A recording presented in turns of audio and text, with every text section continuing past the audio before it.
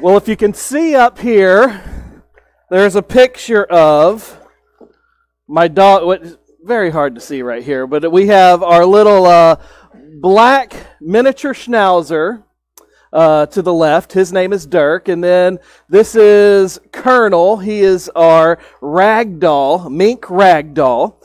And I asked Mary and Sydney if they had a picture of both of them together, and they did not, because these two don't really get along.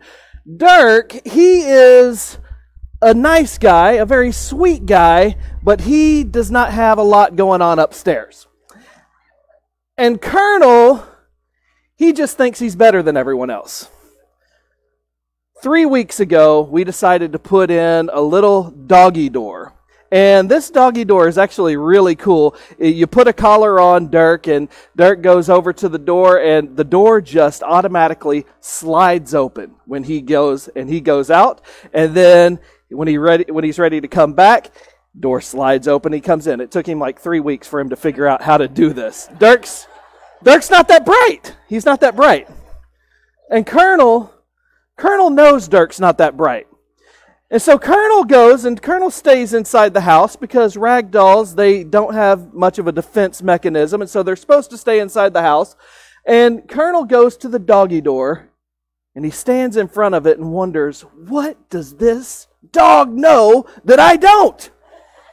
He's angry.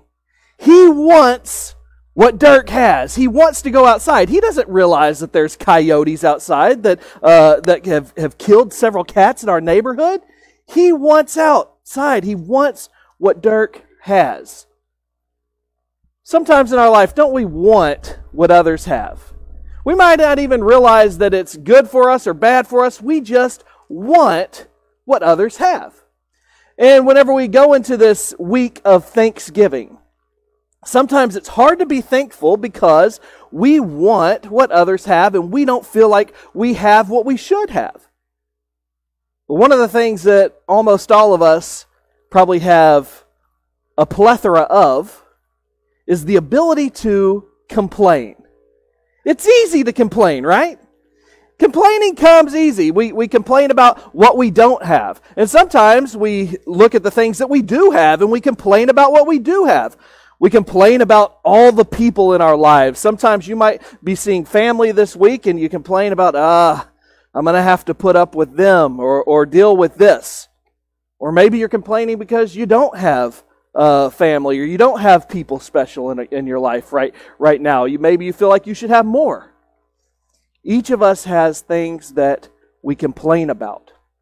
And it's not hard to think about all the stuff we have, all the stuff we want, all the issues going on in our life.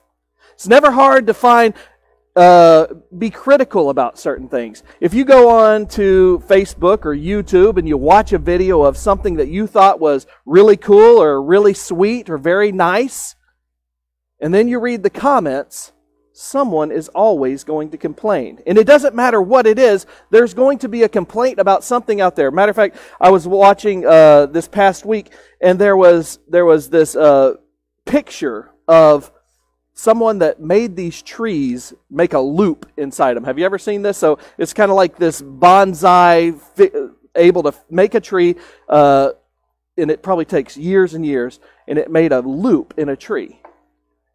And I don't know who would really care about if there's a loop in a tree or not, but there is a whole section of people that cannot stand that someone would mess with a tree and make a loop. It said, how dare they? And I don't know the tree really cares one way or the other. But there's people out there. We have complainers. And it's hard to be thankful sometimes in this world because complaining comes a whole lot easier. And it's easier to find people that are complaining versus people that are thankful for. How dare y'all make that? See, look at this. I can complain about all sorts of things. Just kidding. It was have little updates happen. It's easy to find things to complain about. It's easy. But how much do complaints help us in our life? Does it make us feel good about ourselves to complain? Does it help our lives? Does it help us advance as a people, as a society, to sit there and complain? Or can we live a life where we're thankful for what we have and choose, instead of complaining about what we don't, bless others with what we do? I'm going to read you something from 1 Thessalonians chapter 5. In 1 Thessalonians chapter 5, verse 9, it says, "For God did not appoint us to suffer wrath, but to receive salvation through the Lord Jesus Christ. He died for us so that whether we were awake or asleep, we may live together with Him. Therefore, encourage one another and build each other up, just as in fact you are doing." So what is it saying right here? We were not created to live a life that we hold our head in shame. We weren't created to go around complaining about the things that we don't have, or the things that are going wrong in our life. We were created, our purpose was to encourage others, was to go around and show encouragement for others. And so, how do we live a life of thankfulness, and a life of blessing, and a life of happiness? I don't think it has anything to do with what we have, but it's what we're willing to give others. I think about a time when I was working my first job outside of college. And I was a professional headhunter at a place called Thorn Network in Irving, Texas. And we would go there and we would call people up and we would try to get them to quit their job and to come and work for a different company. And the job was fine. It was we only had to work 4 days a week. And so that was nice. We had long days. But every day during lunch, we just had 30-minute lunch that we all went in and met in the break room at lunch. And we would sit around at the table and everyone would complain. Everyone would just gripe about what we didn't like about the job, what we didn't like about our manager, what we didn't like about everything that was going on here. And the typical lifespan of an employee at that company was about 3 months. 3 months. That's not long, huh? But one of the things that this company offered was all you had to do is get 4 hires in a month. If you got 4 hires in a month, you could have been done with the rest of the month. You didn't have to come back until next month. So that meant sometimes if you really did well, you could start out at the beginning of the month, get your 4 hires, and you could have 2 weeks off and you'd get paid the same. What would happen is if we, instead of gathering around each other and complained about the issues we had at the company, encouraged each other to be the best possible headhunter we could be? What if we did that and we saw that some people actually were able to get the 4 people in that month and they were able to take a week off? A free week without having to spend any vacation. Wouldn't we become better people? You see, when we encourage each other, we don't just encourage each other for the things that they're doing well in this life, but we can encourage each other to be what God has created you to be. That's what God wants us to do. When we go out there and when we encourage each other and we build each other up, we really want to see the beautiful qualities that each of us have. All of us are brothers and sisters in Christ. See the qualities they have and see the potential they have, and speak words that encourage them to get to where they want to be. In Hebrews chapter 10, verse 24, it says, "Let us consider how we spur one another on towards love and good deeds, not giving up meeting together as some are in the habit of doing, but encouraging one another, and all the more as you see the day approaching." What is the writer of Hebrews telling us? So we need to spur each other on. We are going through tough times. There's always tough times. Right now in 2020, it seems particularly tough, but no matter what your life is, where you're at, you are going to have some tough experiences in your life. You're going to have things that you don't like going on in your life, and we need to be encouragers of one another. Help each other. Build each other up. One of the things that's nice for me, I don't know how many of you get to experience this, but just because I happen to be the one that gets up here on this stage on Sunday morning, I get lots of encouragement from people. And each time I tell people thank you for that, and hopefully God is praised through what happens up here. And I don't say that lightly. I really do thank you for the encouragement that you give me. Because sometimes I come up here and I think, whew, I just was speaking too long, or I didn't like how I said this, or what. So encouragement helps. One of the great encouragers that I get is from Chris right here. And Chris could have this mindset of, I preached here for 30 years, or how long did you preach here? It seemed that long. He said, I could do better. I could do it. And that's sometimes what we think. And maybe that's true. But I do get lots of encouragement from him. And that's not common. That's not likely. And thank you for that. Thank you for the encouragement you give us. How are we helping each other out? How do we see the potential in others and say, how can I encourage you to do better? How can I encourage you to be better? How can I encourage you to do what God has destined you to do? And to do that, we spur each other on in love. One of the hard things about encouraging everyone that we come in contact with is we've got some interesting folks in our midst, right? This congregation is filled with interesting people. I'm not going to say who, but there is a couple that is about to be married for 59 years. And one of them's married to a very interesting person.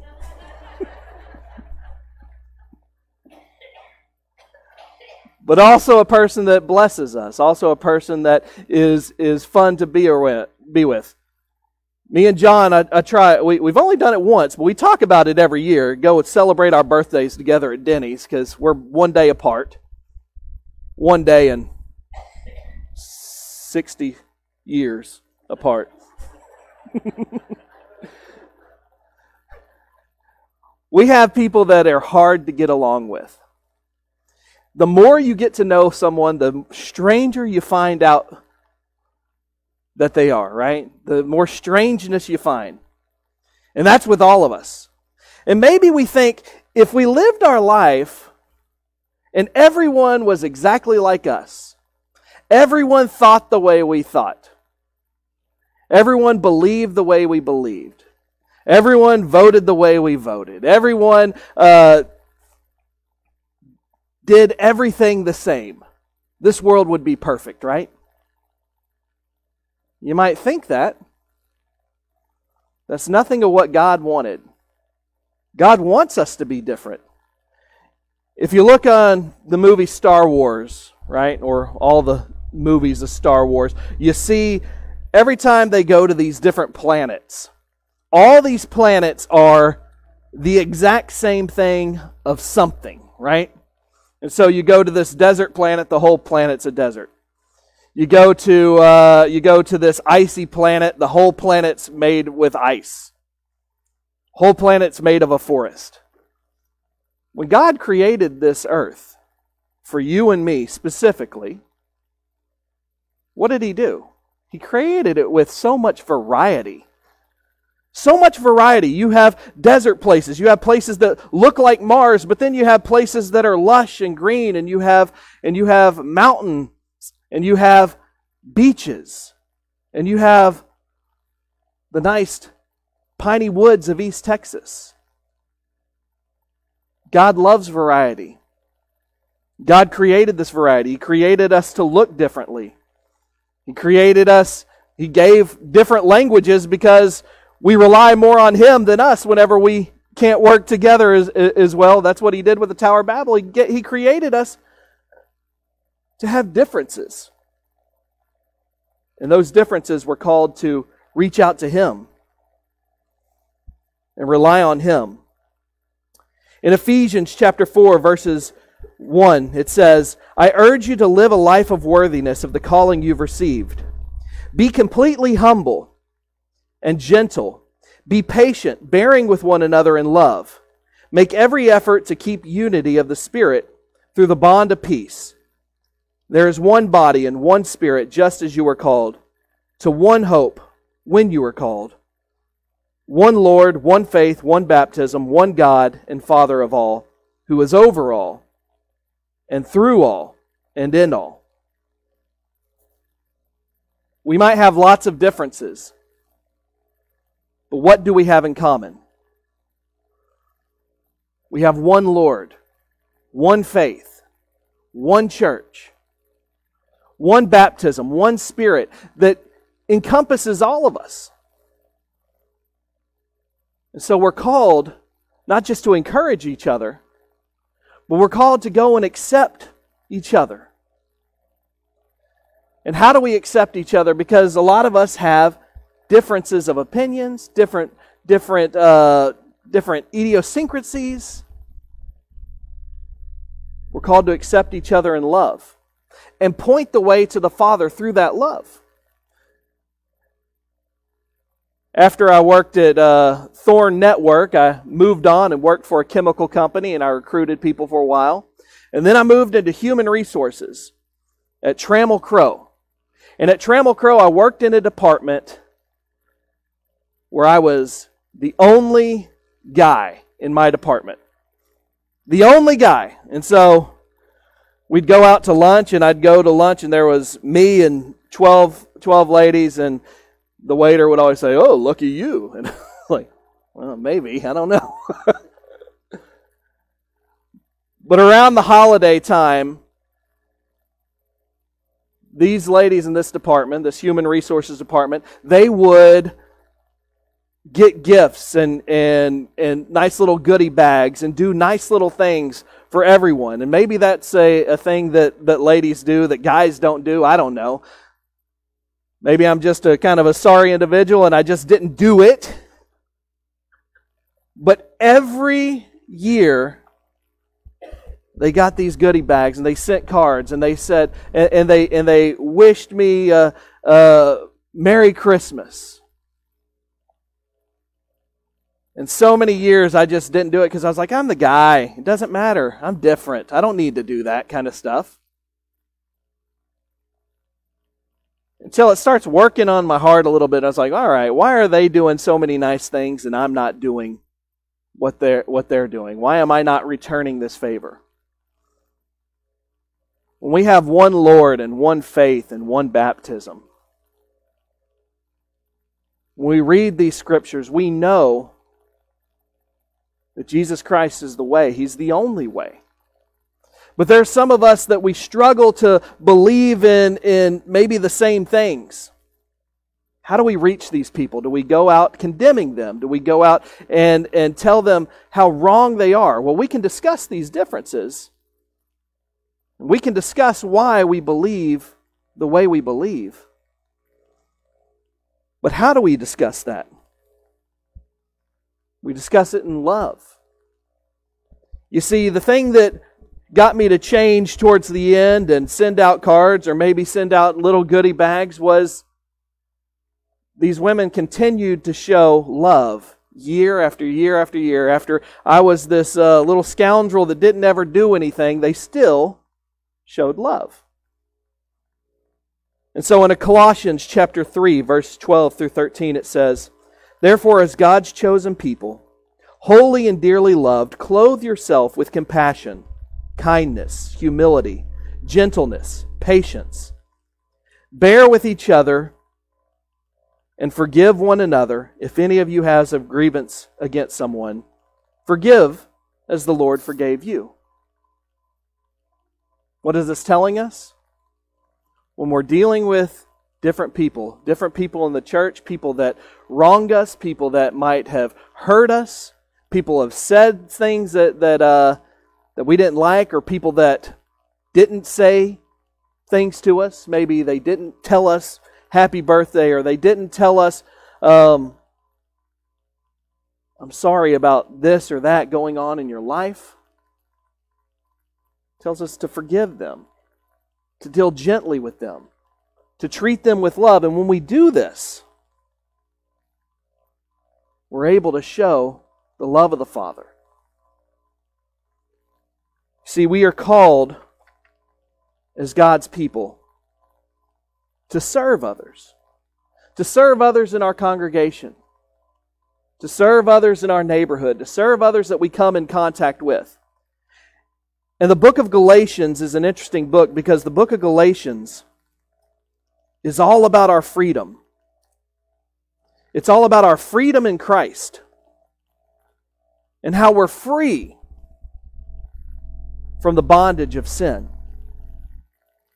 But in Galatians chapter 5, as Paul is starting to sum up this letter that he's writing to these people, he wants them to understand this. He says, in Galatians 5 verse 13 it says, "You, my brothers and sisters, were called to be free, but do not use your freedom to indulge the flesh, rather serve one another humbly in love. For the entire law is fulfilled in keeping this one command: love your neighbor as yourself. If you bite and devour each other, watch out, or you will be destroyed by each other." What is he saying here? We're free people. We don't have to do nice little things for each other. We don't have to come and serve. We don't have to do all these little things, but don't use your freedom just to indulge your flesh, just to do what you want to do. Because that's not where you'll find happiness. That's not where you'll find thankfulness. You will find that when we serve each other. See, this past week, I knew there were going to be several folks that were under the weather and different things happening on Thursday while we do our Tri-C luncheon. And I knew I was going to have to leave early because a meeting that I had. And I was worried, all right, and this is Jaime's job, and so Jaime's really probably the one that might have been concerned about this as well, is, all right, are we going to have enough people out here to serve, right? Were you probably thinking that? I was thinking that too. And then when I get there, I see folks out there and these folks that are here all the time, and I see someone like Steve that's out there, and Steve is almost always there. And I think, good old Steve, what a great servant. What a great server out there. You know, you'll get a good conversation with him, but sometimes you think Steve's kind of quiet, right? But Steve is a servant. What a beautiful thing. Something simple, but something that probably definitely eased Jaime's anxiety, right? To see, all right, we've got folks here to help out. And there's others that come. And there's these little servants all over the church that do things all the time. So we serve for each other. We serve folks that we come in contact with. We serve our family. And who are we really serving when we're doing this? In Colossians chapter 3, verse 23, it says, "Whatever you do, work at it with all of your heart, as working for the Lord and not for human masters, since you know that you will receive an inheritance from the Lord as your reward. It is the Lord Christ you are serving." So whether we're serving our boss at work, or we're serving folks around our neighborhood, or we're serving within the church, what Paul's saying right there in Colossians is the real person we're serving is our Lord. That's who we truly are serving. And so how do we serve? We serve with all of our heart. Everything that we're doing, we're making sure that we're giving it our best, because that glory reflects on our Lord. You see, who we follow, who we should always follow in our life, is Jesus Christ. Jesus Christ, who lived His entire life as a servant. And when it comes to the end of Jesus' life, when He's doing His ultimate job of service to this world, the reason that He came to this world, to die for us. He's taken out and He's hanging on a cross. And it'd be bad enough that you were just tortured the night before, and bad enough that you know that you're going to die an excruciating death. But what was horrible is He looks, and the people that are supposed to represent God's people are the ones hurling insults at Him. In Matthew chapter 27, verse 41, it says, "In the same way the chief priests and the teachers of the law and the elders mocked Him. He saved others, they said, but He can't save Himself. He's the King of Israel. Let Him come down from that cross, and we will believe Him. He trusts in God. Let God rescue Him now, if He wants Him. For He said, I am the Son of God." And in the same way, the criminals who were crucified with Him heaped insults on Him.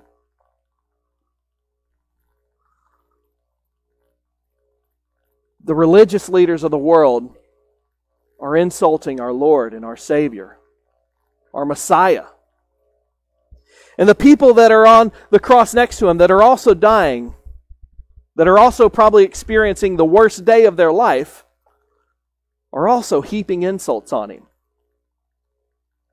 And it kind of makes sense for these guys that are on His right and on His left to be insulting Him. They're having a tough time. They're having a horrible day.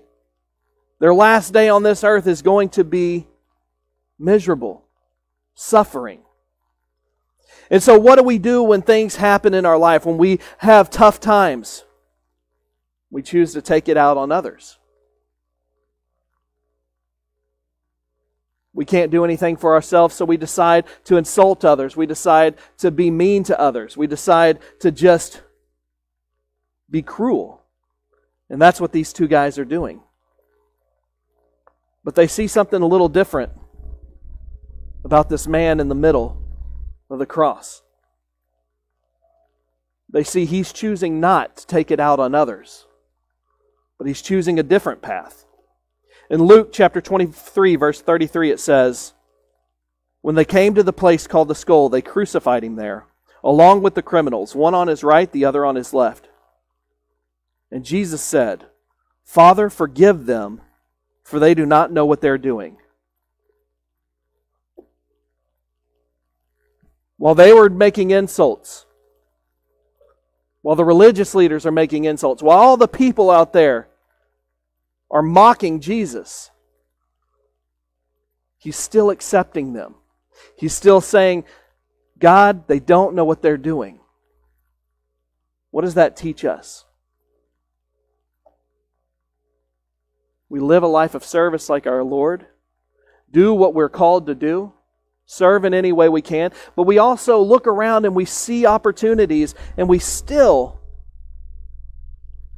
try to show them God's love.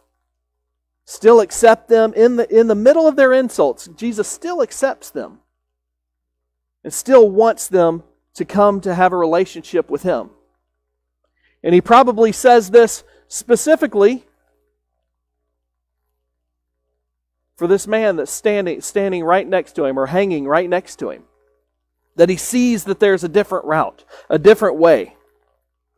It says, one of the criminals who hung there hurled insults at Him. "Aren't you the Messiah? Save yourself and us." But the other criminal rebuked Him. Probably after time, in Matthew it talks about how both of them insulted Him, and probably that's what started. But when he sees something different, he wants something different.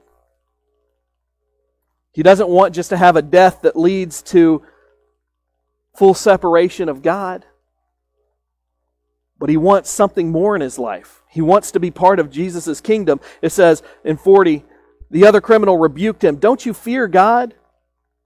Since you are under the same sentence, we are punished justly, for we're getting what our deeds deserve. But this man has done nothing wrong." Then he said to Jesus, "Jesus, remember me when you come into your kingdom." And Jesus gives this last bit of encouragement. that's going to change this criminal's life. It's going to change his eternity, because in verse 43 it says, Jesus answered him, "Truly I tell you, today you will be with me in paradise." What a beautiful thing that in Jesus' dying moments, He's still reaching out. He's still trying to encourage others. He's still trying to accept others. He's still trying to serve others, even as He's hanging from the cross. So do you want to experience a life of happiness? A life of thankfulness? A good life here on this earth? A life where we can live in paradise with our Lord and Savior Jesus Christ. It begins by using what we have and blessing others. Blessing others with encouragement, accepting others, and that doesn't mean just accepting everything and changing our life, but still showing them the one God, the one Lord, the one faith, the one baptism, but doing it in love, doing it in obedience to Him. You can have all these things. You can live with our God forever in paradise. We have to be willing to give of ourselves and not seek our own desires first, but look to bless others. If we can help you today, if we can pray for you, or if we can baptize you into the name of Jesus Christ, show you a life in Jesus Christ, we can do that. Whatever your need, please come while we stand and sing.